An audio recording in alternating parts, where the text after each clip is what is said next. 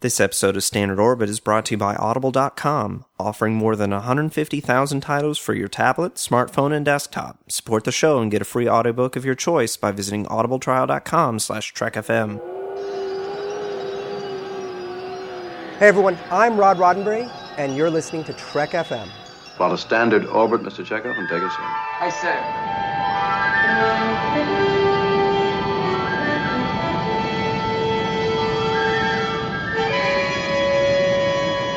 You will obey.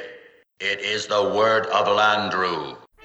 Joy to you, friends. Welcome to Standard Orbit, Trek FM's dedicated show about the original Star Trek series. This is a show where we dive into the characters, concepts, cliches, and other things that don't start with C about the original series. My name is Drew, or Landru, and I'm the TOS editor for the network. With me today, as always, is my co-host Mike from Commentary Trek Stars. Hey, how's it going? It's going really good. Yeah. So we've got a cool announcement. We were recently chosen as finalists for the Parsec Awards. Mm-hmm. Best new podcaster/team. So we're going to be down at DragonCon for the awards, Sunday, August 31st. So if anybody's around the Atlanta area or are traveling to the Atlanta area that weekend, stop by DragonCon and maybe you'll run into us. Yeah, I'm assuming if most of our listeners are in Atlanta during that period, they'd probably be at DragonCon, right? I mean, that's the place to be. I imagine so. Yeah. So yeah. If you're there, let us know. All right, so Mike, we're finally going to do what we've talked about for many months now. We're going to talk about aspect ratios. We don't have our own show yet dedicated to it, but I guess this is like a preview, a sneak peek. This is our assignment Earth for our aspect ratio show, I guess you could say. Yeah, for those of you who don't follow us on Twitter or whatever, or for those of you who do follow us on Twitter, who may wonder why we use the hashtag CTS1 all the time. As these things happen on Twitter, you know, someone says something and someone says something else, and then someone says, I want to do a podcast all about aspect ratios just to prove that it can be done. You know, like a weekly show on aspect ratios. And then someone else says, oh, I would do that show with you. And then it just builds momentum and goes from there. And, yeah, I mean, we came up with a title, C.TS:1, CTS-1, because that's how ratios work and everything like that. And yeah, if you're, interested in aspect ratios and stuff like that, you may find this particular episode of Standard Orbit to be interesting. If you don't know what an aspect ratio is and don't care, this may be the most boring episode of Standard Orbit you will ever hear. I don't know. I spent like 15 or 20 minutes explaining frame rates to somebody at a party this weekend, and she was just like, you've opened my eyes to a whole new world. See, and hopefully that's what we do here, That's what I'm hoping for. But I don't know. I'm a huge aspect ratio nerd, and this is quite possibly going to be the nerdiest podcast in the history of Trek FM. So be prepared. But I'm ready. Okay. So before we get started, what is an aspect ratio? For those people who don't know, it is quite simply the ratio of screen width to height. So it's essentially describing the shape of the screen that you're looking at when you're watching a movie or TV show. For example, standard television is 1.33 to 1 or 4 to 3. Which is why we are doing this on episode 43 of Standard Orbit. See, it's clever. Yeah. He's been planning this for a while. Yeah, just a while. But 1.33 to 1. That's the ratio of television now. And you'll notice... Then. Well, then, sorry. And you'll notice, HD TVs are wider. That is 1.78 to 1. So what we're talking about is the first number is the width compared to the ratio of the height being 1, the width being some other number. So as the screens get wider, the number gets higher. Okay? Right. That's the basics of it. So why do we care? I don't know why you care, Drew, but I can tell you why I care. I care. I mean, to me, aspect ratios are important. It's something that I never really noticed until going to see Star Wars Special Edition. And I was like, it's so much bigger. Like, there's so much stuff happening on the sides that I'd never seen before.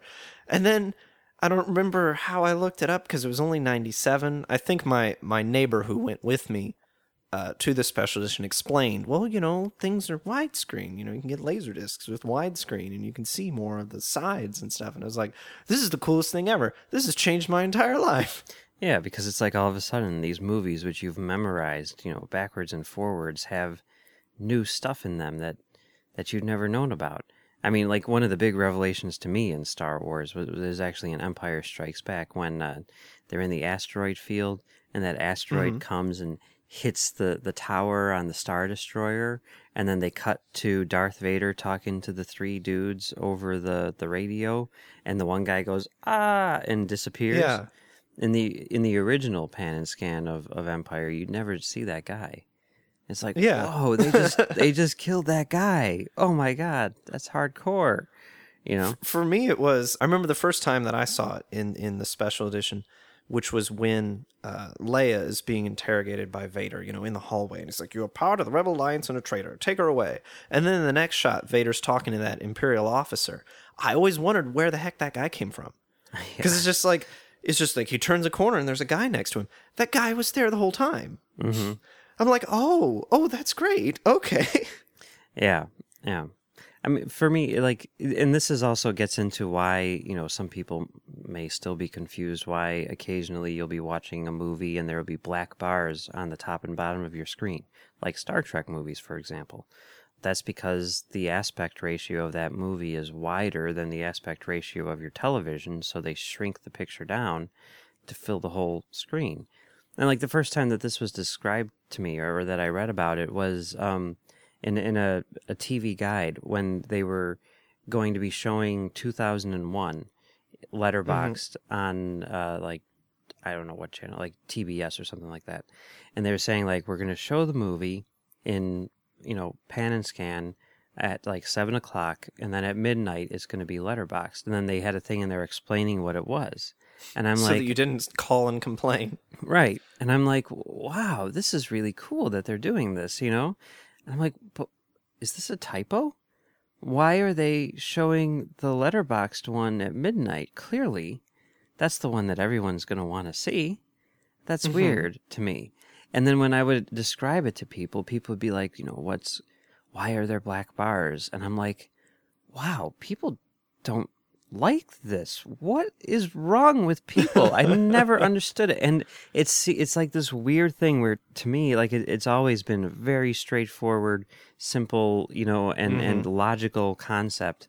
And, people with HD TVs are certainly starting to catch up. I imagine most people listening to this podcast, for example, are like, yes, letterboxing is the best.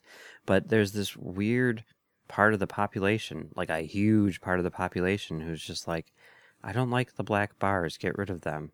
And that is so bizarre to me. But I had a lot of arguments as a teenager with people like, well, you see less of the screen. No, you don't. You see more. Yeah. And I remember having an uncle who, he would say that. I'm like, no, you see more. And he was just one of those guys who could never lose an argument. He's like, well, what about the fact that you lose resolution and, blah, blah. And I'm like, you've got a point there, honestly. That is a good point. I will, but I would sacrifice resolution for composition. So yes. So anyway, what does this have to do with Star Trek? In terms of like aspect ratios, to me, though, the reason why I care about them so much, I mean, part of it is just sort of this thing where it's like it was one of the first, sort of filmmaking concepts that I understood, growing up.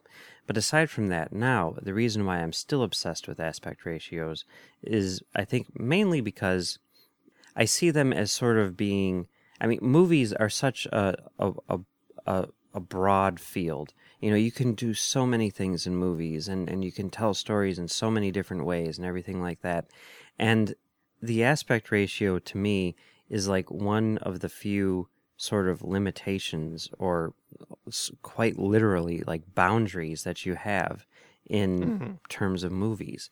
And that screen and the shape of that screen, it's like you can do anything that you want on that screen, but it needs to fit inside this box, you know? And there's just something about that, like we are going to create a new world, you know, or a new civilization if you prefer, or whatever, you know, a new galaxy. And yet everything that we do has to exist inside of this little box. This window, yeah, if you will. Right. And you can do whatever you want inside there, but once you step outside, you know, it's the real world. And there's just something about that which I like, you know, it fascinates me. So, So what does this have to do with Star Trek? Star Trek is one of those weird cases where aspect ratios are, you know, they're very standardized. You know, the industry has standards and there's a set of, you know, like, let's say 3 main aspect ratios that almost all movies fit into, or TV shows or whatever. And yet Star Trek has a weird history with aspect ratios. And there's a lot of exceptions in the Star Trek universe. So it's kind of a good, you can easily look at sort of the variations and the interesting aspects of aspect ratios by looking at Star Trek. So that's what we're doing today. Let's just start at the very beginning with the original series. Right. Now, television back in the day, up until basically HD TV, had an aspect ratio of 1.33 to 1, or 4 to 3 across.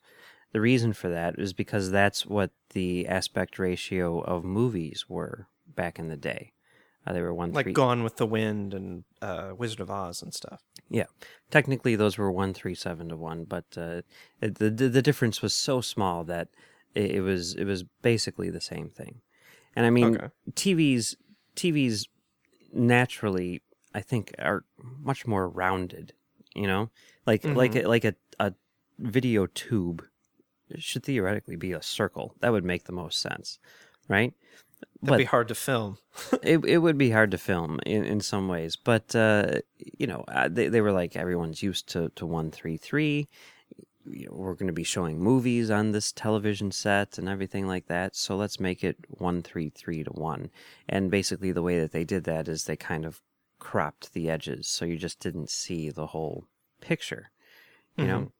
Now, Star Trek was shot.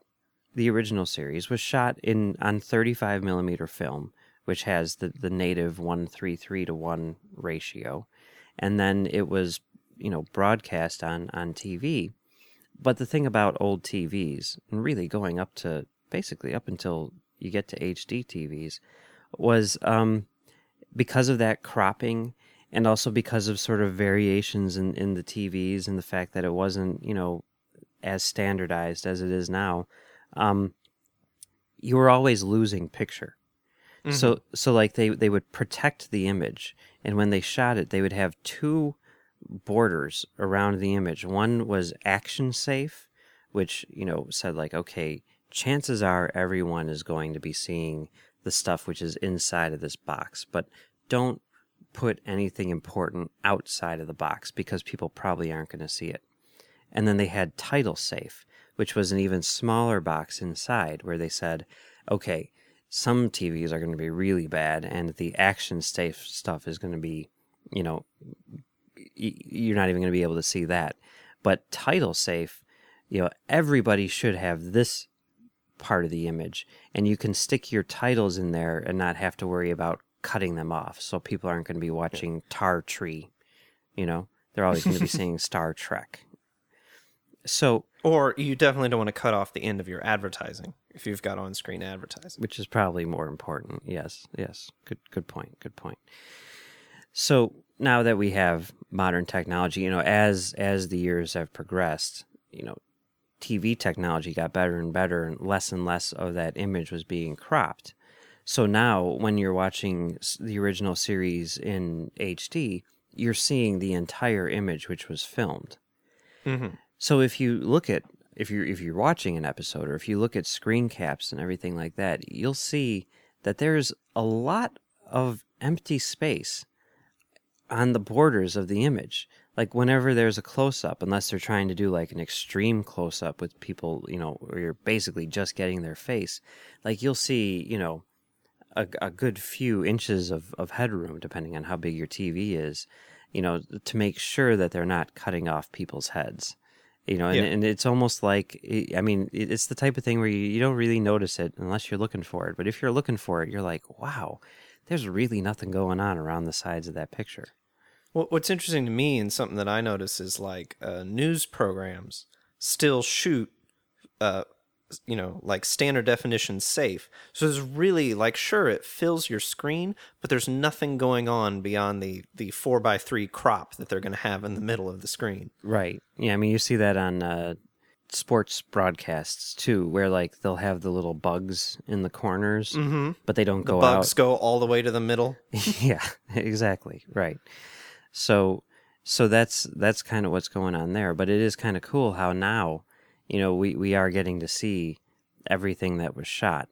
And it's not the type of thing where you're not supposed to see that stuff. I mean, they were protecting for everything, but it was more like, let's shoot this image, but let's also keep in mind that people probably aren't going to be seeing the stuff on the sides. Well, I mean, in the Next Generation one, there's a lot of instances where they show you why it can't be widescreen by showing you all the stuff that's outside the action-safe area. So they actually do a little bit of cropping even in TOS to make sure that you don't see stuff that's outside the frame. They probably do. Yeah, that's probably true. And, like on the Next Generation DVDs, I don't know what they did for the Blu-rays, but for the DVDs where that show was transferred to video and then edited on video before being output. So they had already done all of the stuff which was designed for being shown on a standard definition TV. And now that we are seeing more, there's numerous instances in the Next Generation era shows where when you're watching the DVDs or the Netflix versions or whatever, you can see boom mics, at the very top edge or maybe a light stand or something like that. You don't really see that too much in the original series. No. I think because I think they're a bit more conscious of it. And I think probably when they were doing the editing on the original series, they were watching it on film. So if they had seen a microphone or stuff, they'd be like, there's a microphone there. Whereas by the time the editors and the post-production people on Next Gen got the footage, it had already been processed to the point that when they were watching it on their TV, they wouldn't have seen that microphone, which we do see now. Right. So the animated series, it was also done in 1:3:3 because, it was done for television and it was animated and everything like that instead of being shot on, video and stuff. So you are probably seeing more on those things than they did back in the 70s as well. So in 1979, Star Trek makes the leap to the big screen, right? Mm-hmm. With Star Trek: The Motion Picture. And they wanted to try to make the movie as epic as possible and everything like that. So with movies, there's essentially, to simplify it, 2 aspect ratios. One is 1.85 to 1, which is very close to the shape of your standard HD TV today. And the second is 2.39 to 1, which is anamorphic widescreen, which is CinemaScope or whatever, and that's what the Star Trek movies essentially were shot at. We'll get into that in a second. But that's what, Star Wars, Raiders of the Lost Ark, most of the big blockbusters you see today, they were in that ratio. And that's where when you're watching movies on your HD TV today, you'll see black bars. It's on the top and bottom. It's because it's in that wide ratio. And the thing about CinemaScope is it always kind of signaled big screen, the curtains on the screen would open up even further, and it would just be this huge wide image which would practically surround you and just encompass all of your senses. And it's sort of like the signal of a big screen filmmaking adventure, and that's obviously what they wanted to do with Star Trek: The Motion Picture.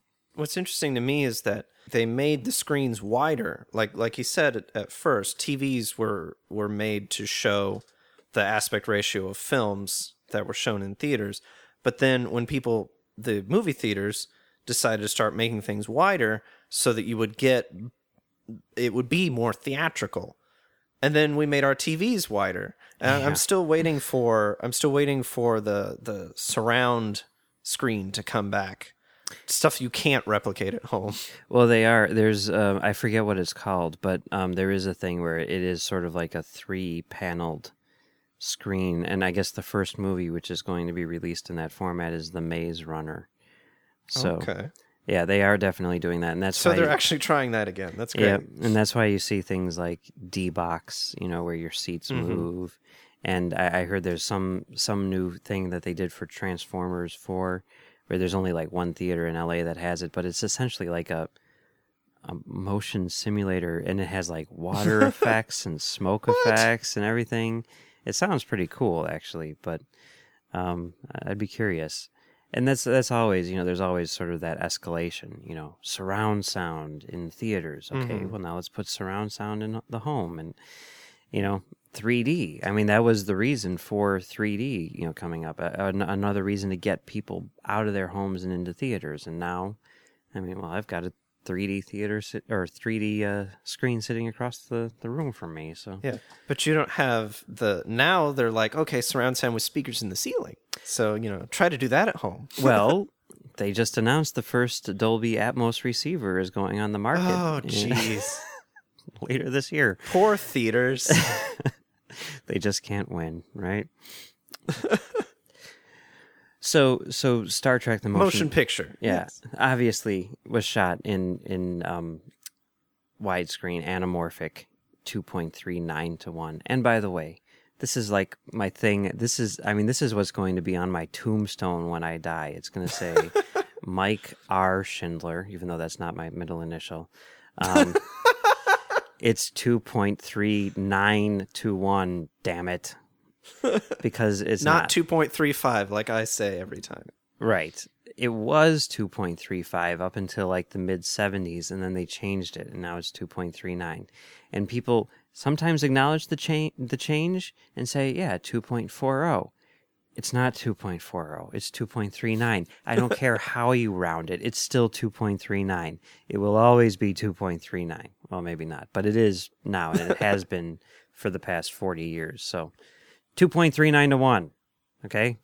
2.39:1. All right. Got it.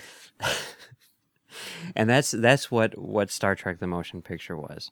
Now, what's interesting about that is, obviously, like we were saying before, when you put it onto a normal 4:3, 1:33:1 TV, the image needs to be cropped. You lose almost half of the picture unless you letterbox it. And back in 1979, people weren't letterboxing, So you would lose that image, and that really was a reason to see it on the big screen, because you get to see the full picture and the full composition, whereas at home, you're only seeing like half of the picture. And they actually used that to their advantage with the motion picture, because in 1983, when the movie, I think, debuted on ABC, they decided to make it special and release an extended cut with a bunch more footage. This isn't the director's cut that we're talking about. This is something that Robert Wise, the director, and all of the filmmakers had nothing to do with. This was all the stuff where they were like, that scene doesn't work. We definitely can't put that in the movie because that's terrible. That doesn't make any sense. He's wearing a different colored spacesuit in that scene. Oh, well, obviously we can't do that. And they stuck all of this footage, like 12 minutes worth of footage, back into the movie. And they showed it on TV, and then they released it on home video. And that was the version that the only version that you could get on videotape from like 1983 onward. Except they couldn't release that in widescreen. When they decided to, I think it was when Star Trek V came out, they decided to re-release the original movies in letterbox for the first time on Laserdisc. You could finally see the full image. with Star Trek the Motion Picture, they couldn't do their precious extended cut. They needed to do the theatrical cut. And the reason was because one of those scenes which they cut out, which shouldn't have been in the movie in the first place, that they stuck back in, you could actually see the edge of the set on the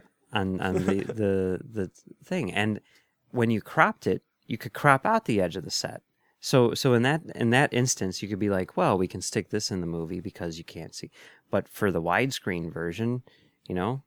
I mean, that's all of a sudden there's Los scaffolding Angeles. because they were going to make a matte painting of it. Right. So that version has never and will never exist in widescreen.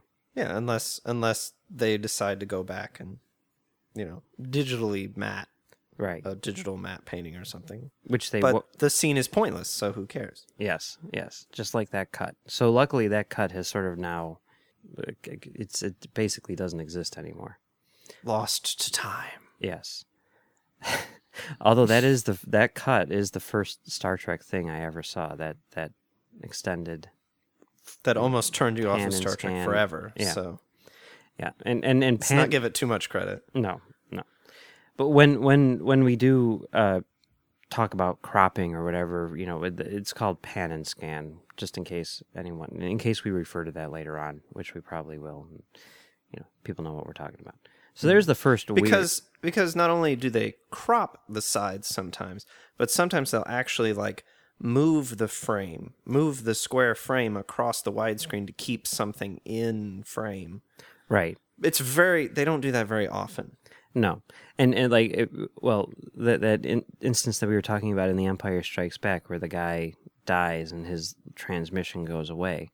In the original pan and scan version, they just had it cropped so that you never see the guy. But when they redid it for 1993, I think it was, when they re-released the movies or whatever, 95, they actually started on that guy and then panned over to everyone else so that you did see it when it was in 4:3. So there's actually an art to it. There's a lot of directors back then who would want to personally supervise the pan and scan transfer of their movies to make sure that they wouldn't be butchered even more than they already were being butchered. But it's interesting, but evil for the most part. Okay, so Star Treks 2 through 5 were all shot in the same format as the motion picture, anamorphic widescreen. However, they were released in 70 millimeter as well as 35 millimeter. Now, the motion picture was going to be released in 70 millimeter. That was definitely the thing to do back then, and certainly something that they wanted to do for a movie as epic as the motion picture. However, they ran out of time. They didn't even have time to finish editing the movie or do the effects, because they needed to get it out by that release date. So the motion picture was only released in 35 millimeter because they never had time to do the 70 millimeter prints. But Star Trek 2 through 5 did have 70 millimeter prints.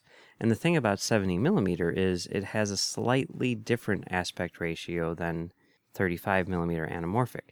Now, to go back a little bit, for those people who don't know, 35 millimeter film is the standard which was used for, the better part of the last century. Pretty much if you were going to see a movie at any time in your life up until 2005, you were probably seeing it on 35 millimeter. But for the big blockbusters and the big epics and everything like that, they would oftentimes release movies in 70 millimeter, which was basically a format which was twice as large as 35 millimeter, which allowed for more resolution and a higher quality image. And also the big thing up until the 90s was much better sound quality. A quality which sort of rivals digital in a lot of ways. So Star Treks 2 through 5 all released in 70 millimeter. The only downside to 70 millimeter is that the aspect ratio was slightly shorter than anamorphic widescreen. So instead of being 2.39 to 1, it's 2.2 to 1. So what you would have to do is crop just a little bit off the sides in order to get the image to fit on the entire frame. Sometimes they would letterbox it ever so slightly, but most of the time it was cropped. So if you saw a movie in 70 millimeter, which was definitely the way that they would want you to see it because of all the other benefits, you were missing just a teensy tiny bit off the sides. Nothing that anyone would ever really notice or care about, but it was there. So you could say that maybe the definitive original aspect ratios of those movies were 2.2 to 1 and not 2.39 to 1. However, I think it's clear that they composed it for 2.39 to 1, and that's how it should exist on these future formats. Well, hold on. I thought that one of the earlier movies, 2 or 3, at least on home video, is a different aspect ratio. Yeah. Oh, here's the dirty little secret about Star Trek movies on home video. They've pretty much always botched that. Going back to Laserdisc. And that was a big thing. Like with Laserdisc, even though that was the best format in the history of video formats, it had some limitations in terms of quality. And people were watching them on TVs, which were much smaller than what we have now. And lots of times, whether with or without the filmmaker's consent, I think, there was a thing going on where whoever was doing the transfers would sometimes put the image up on the screen and say, wow, that's really small. Let's make that a little bit bigger. And they would basically crop it just a little bit in order to get a few extra lines of resolution out of it and make it bigger. And Star Trek discs were kind of notorious for that. 2 and 3 were okay. I think it was 4 had a few issues, and I think maybe the transfer for 4 was done earlier because that was one of the first movies which was released on VHS letterboxed. You could get like a special director's edition, and they actually had a thing on there explaining the letterboxing process, and they had like a tutorial sort of thing using the scene where they're all in the truck.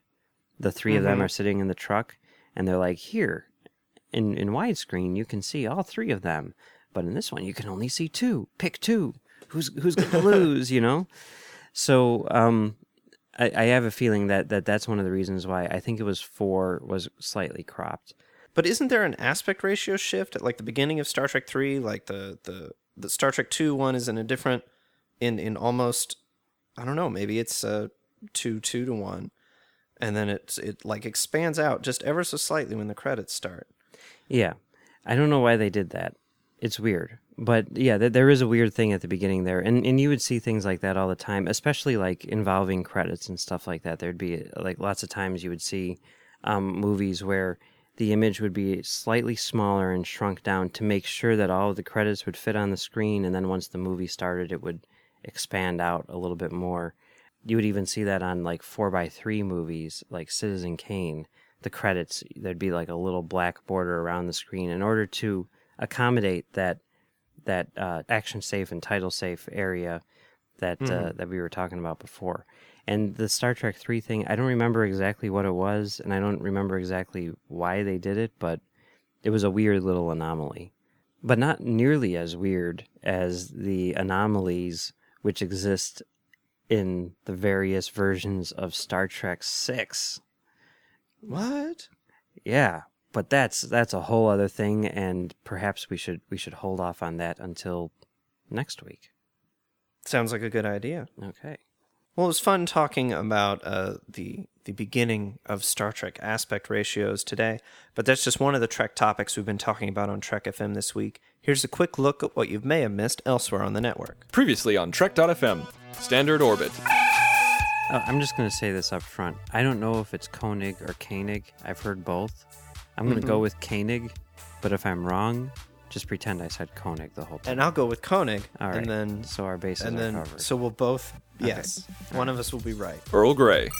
They're like, we're supposed to be decommissioned, and Kirk's like, second star to the right. And then, like, what happens after that moment? They're like, they just start like 5 minutes later. It's like, well, I guess we do have to go turn back. Around.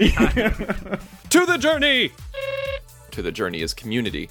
And that's what you find with Star Trek, and that's why we do what we do, and that's why we love it when you guys write us, find us on Twitter, and that's why we're all friends on Trek.fm, is because we have this sense of community, and that's what it brings. It's not just about a show, it's about each other. Warp 5. Archer's way is the right way. He brings the light. She walks into the light to talk to Archer, because then she's enlightened, because he is an enlightened man. She walks back into the darkness and retreats back into her world to pick up the slates and go teach the kids about the humans and the Skagarians and all that kind of stuff. Commentary, Trek Stars.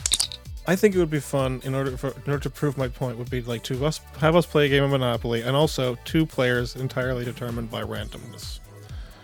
2 fictional players. It would be Mike, Max, Blue, and Green. Continuing mission. When we made the audio drama, it was a fairly straightforward transition. Let's call this ship the Excelsior. Let's make it the 4th one to bear the name. Let's put it in the Delta Quadrant. But now that we're there, I'm really happy with a lot of those things. Melodic Treks. Second marriage took place in August the 6th, 1963, to Camille J. Williams, a Las Vegas dancer, and they had 2 children. And yes, I know, he divorced and married in the same year. I ain't gonna go anywhere near that. You draw your own conclusions. Literary Treks. I think I posited the idea that Lal was kidnapped, and Margaret just said in her Margaret E. way, she just said, Moriarty. And that's what else is happening on Trek.fm. So check out these shows and get into the daily Trek talk. You'll find them on iTunes, Stitcher, TuneIn, the Windows Podcast Directory for Xbox, and Zune, or you can stream from the website. Just visit www.trek.fm/podcasts to get all the links. We got some feedback from T-Pain. I doubt that it's the rapper, but it could very well be the rapper. Yeah, I didn't realize that he was a Star Trek fan, but that's cool. He says, I enjoyed your discussion of Michael Straczynski and Bruce Sable's reboot of the Star Trek universe. Most of their ideas were quite compelling, and particularly bringing in top-notch sci-fi and other writers in addition to staff writers. However, the worst and most anti-Star Trek idea they had was changing the Prime Directive from a non-interference directive to an ends justifies the means directive. It's hard to think of something that so fundamentally goes against the values of the Federation and indeed Star Trek itself. The Federation is not an empire. It does not force other species to be part of it or to interact with it. The Federation consists of voluntary members that respect the right of non-members to be left alone and to govern themselves as they see fit. I've always felt that there are many untold stories to tell in the Star Trek universe that explore the wisdom of the Prime Directive. Such stories would help Trek do what it does at its best, consider important issues that impact our world and time. Prime Directive is a principle that the USA should take to heart, given the disastrous history of the constantly intervening in countries and the great suffering it has caused the people of these countries and the people of the United States. Just a few examples: Iran in 1953, Vietnam in 61 to 75, Chile in 73, various interventions in Central America, a major reason for the child refugees now coming to our borders, Iraq, and Afghanistan. Yeah, it's a good point. You know, I can understand how that might betray the values of Star Trek. I'm not really sure that they... I mean, did they really have like a by any means necessary Prime Directive? I mean, I guess they kind of did state that. What it said specifically was that as long they could do whatever they needed to do to get to the secret, the chase of the code behind life, the Prometheus. I wonder how that would have played out in the series itself. Because I imagine they would have altered that. Maybe instead of Kirk fighting the Prime Directive because he wants to change societies, maybe it would have been Kirk fighting the Prime Directive not wanting to change these societies. Yeah. Because that would be an interesting dynamic the other way around. Look, you have to do whatever it takes to find the answers to the life, the universe, and everything. Mm-hmm. And maybe there would be times where he's leaving people alone against Star Trek order or against Starfleet orders. Yeah, I can see that. I mean, I'm sure they would have thought of that. I imagine that would have been one of the first things to go. But if you would like to contact us and share your thoughts on today's show or any of our other shows, you can go to trek.fm/contact. There's a form there. Choose to send a show and choose Standard Orbit. That'll come to both of us by email. You can also use the button on the left-hand side of any page to send us a voicemail using your webcam's microphone. And you can talk to us and our other listeners on our forums at trek.fm/forums. In social media, you'll find us on Facebook at facebook.com/trekfm and on Twitter under username trekfm. Mike, where can people find you out of orbit? You can find me right here on Trek.fm, where I do commentary Trek Stars with Max, and you can also find me on commentarytrackstars.com, where I do Off Topic with Max and Brandon, or you can find me on Twitter at Mumbles3K. And you can find me on Twitter at 005, DOUBLEOFIVE. You can find me on various other places around the network. And don't forget that we're both going to be at Dragon Con August 31st. Yeah. We've got a couple of reviews in iTunes. The first one we'll read is Great Discussion of the Original and Still the Best by Big Orange Michael. I wonder if he's from Tennessee. Go Big Orange. Sports. Classic Trek is my favorite incarnation of Star Trek, and this podcast celebrates all the good, the bad, and the ugly of the series. Compelling conversation, intelligent discussion, and lots of opinions. Even if I disagree, I still find the conversation to be interesting, and it does what any good Trek podcast should do, give you a desire to visit the series again. Thanks, Big Orange. Go Big Orange Michael. Yeah, we really appreciate that. We've got another review here. Can't Live Without My Trek FM by A91R8H8. Okay. I'm assuming that he's a droid, or she. That's what it sounds like. Yeah. I've been listening to some Trek FM's podcasts since early last year. I listen to them while I'm driving on my way to and from school. I find myself so engrossed in the conversation, and I wish I was there. The people who work on this podcast are real Trekkies/Trekkers, too, making the conversation all the more interesting because of their knowledge of Star Trek lore. So thank you, A91R8H8. Yeah, for we the appreciate lovely that. review. Yeah. I'm glad we can entertain you on your way to school. That's cool. Hopefully we aren't swirling around in your head while you're trying to learn, because, you know, that could be bad. Yeah. What's the aspect ratio of this chalkboard? Oh. Well, reviews are very important to us, not only because we like to hear what you think about the show, but because it helps impact how we place in iTunes and Stitcher. Reviews make it easier for other Star Trek fans to find our shows. We know that it does take some extra time to visit iTunes and Stitcher to write the reviews, so as an added incentive to share your thoughts on our show, we're giving away some great prizes as part of a month-long promotion. These include a seasons of Star Trek, your choice, on Blu-ray or DVD, an official Starships collection shipped from Japan, complete with Japanese magazines, Star Trek novels, and a full collection of our alien art badges. We've actually expanded the review promotion, and now it ends on midnight Pacific time, Sunday, August 17th. So there's still some times to get in some reviews. You got some extra time to fill out the form so that you can possibly win some of this cool stuff. We've even added a new giveaway item for those who reviewed the official Star Trek Axanar podcast. It's a set of 3 beautiful embroidered patches, compliment of Alex Peters and Axanar, which I'm jealous. I want a set. Yeah, they look really cool. Winners will be drawn at random from all entries received from before midnight Pacific time on August 17th. All you need to do to enter is leave us a rating and review on iTunes and or Stitcher.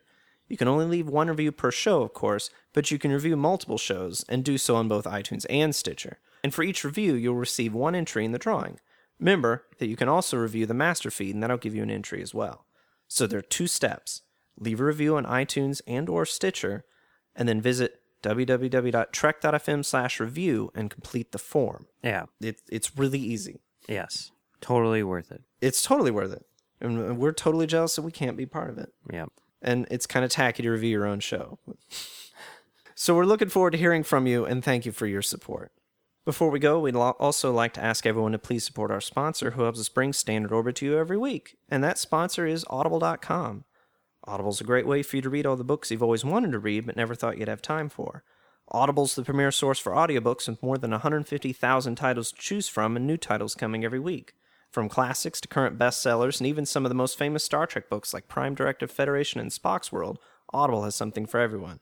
Mike, what choice do you have for everyone today?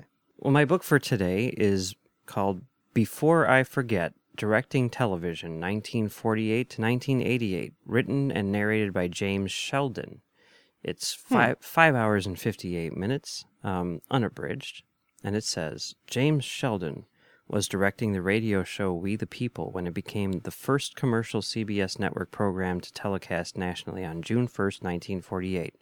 Since then, he has experienced the technological change from live to electronic tape to film, from black and white to color, from a few 100,000 to the multi-millions of television sets in use today. His early live credits include dramatic series like Robert Montgomery Presents the Studio One, comedies like Mr. Peepers, and musicals like Don Amesh's Holiday Hotel. He was part of the move from New York to Los Angeles as television productions shifted west in the mid-50s. And I imagine he has a number of interesting stories to tell and probably gets into aspect ratios for at least like 2 or 3 chapters straight. Yeah, 2 or 3 of those hours is probably just all about aspect ratios. And you can get this book for free on Audible since you listen to Trek FM. That's right. As a Trek FM listener, you can get a free audiobook of your choice along with a 30-day trial just to see how great Audible is. So give it a try today, catch up on all those classic Star Trek books you've yet to read, and that latest novel from your favorite author as well. Just go to audibletrial.com/trekfm and sign up today. Again, that's audibletrial.com/trekfm, and we thank Audible for supporting Standard Orbit and Trek FM. So be sure to tune in next week when we continue our discussion on aspect ratios. We'll finish up the franchise, we'll touch on the other things, but basically 6 and then the new movies, which have some very interesting aspect ratio stuff going on. The best is yet to come. We've laid the groundwork. You know, this was our Star Wars of aspect ratios. Next week is going to be our Empire Strikes Back of aspect ratios. No pressure. No. So everybody, thanks for listening. Have a good week and keep on trekking. It is the will of Lambda. Mr. Chekhov, take us out of orbit ahead, warp factor 1. Hi, sir.